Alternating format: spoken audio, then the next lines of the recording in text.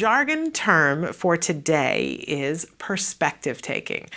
Oh my goodness. Once you get a handle on what we're talking about with perspective taking, it literally changes your perspective forever and for the better.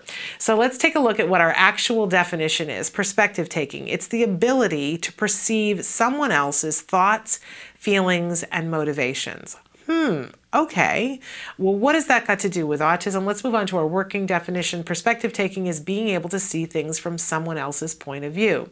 You know, I remember when my son was diagnosed and I would see all the Autism Speaks had basically just been formed and there were puzzle pieces everywhere whenever you looked up autism. Puzzle piece, puzzle piece, puzzle piece. And I kept saying, what's with the puzzle piece? And everybody would say to me, well, because there's a piece missing of this puzzle. You know, a lot of times our kids have a lot of skills, but there's a piece missing. And if we could just figure out what that puzzle piece is, they could have an easier time. We could have an easier time treating it. What's the puzzle piece? And I'm always thinking in terms of, all right, what's the piece that helps to put it together so that our kids aren't different than who they are, but have the ability to do all the things that they want to do, right? And for me, a lot of times it comes down to perspective taking.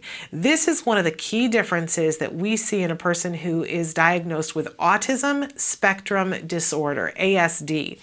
You know, there's a great deal of controversy about people who have autism symptoms and people who have the disorder. A disorder is when you cannot function within certain areas of your life and it's disabling for you and frustrating.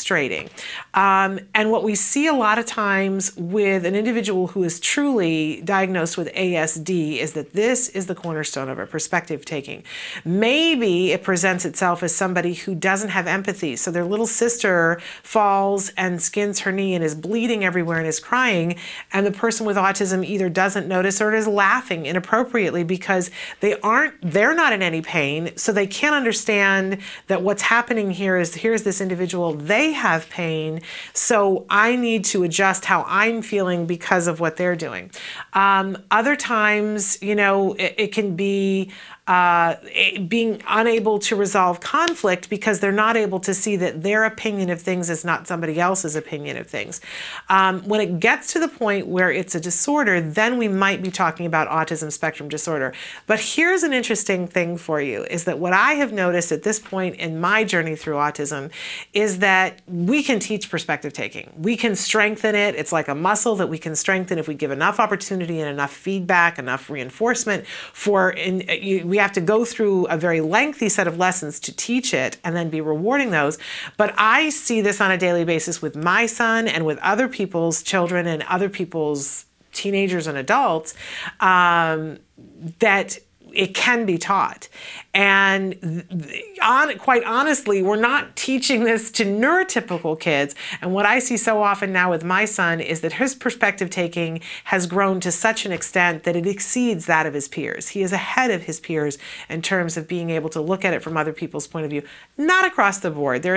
He's still an 11-year-old boy. There are still places where he misses it. But I would tell you that he gets it a lot more than the 11-year-old boys who are neurotypical. He'll say to me, I'll say, well, you know, what was happening there? And he'll say, well, you know, so-and-so struggles with that, and we need to be patient because it's something that's hard for them. And so I'm just giving them a little space with it. And I go, who are you? And honestly, I've begun to think about this. Whenever there's any kind of conflict in life, it's usually because there's a lack of perspective taking. I learned that from Dr. Doreen Graham-Piché.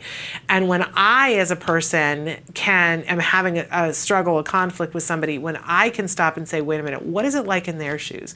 I'm going to come at that conflict in a much better way. And it's very fascinating to note who is struggling with perspective taking and how it makes it difficult to communicate with them. And it's not always just individuals with ASD.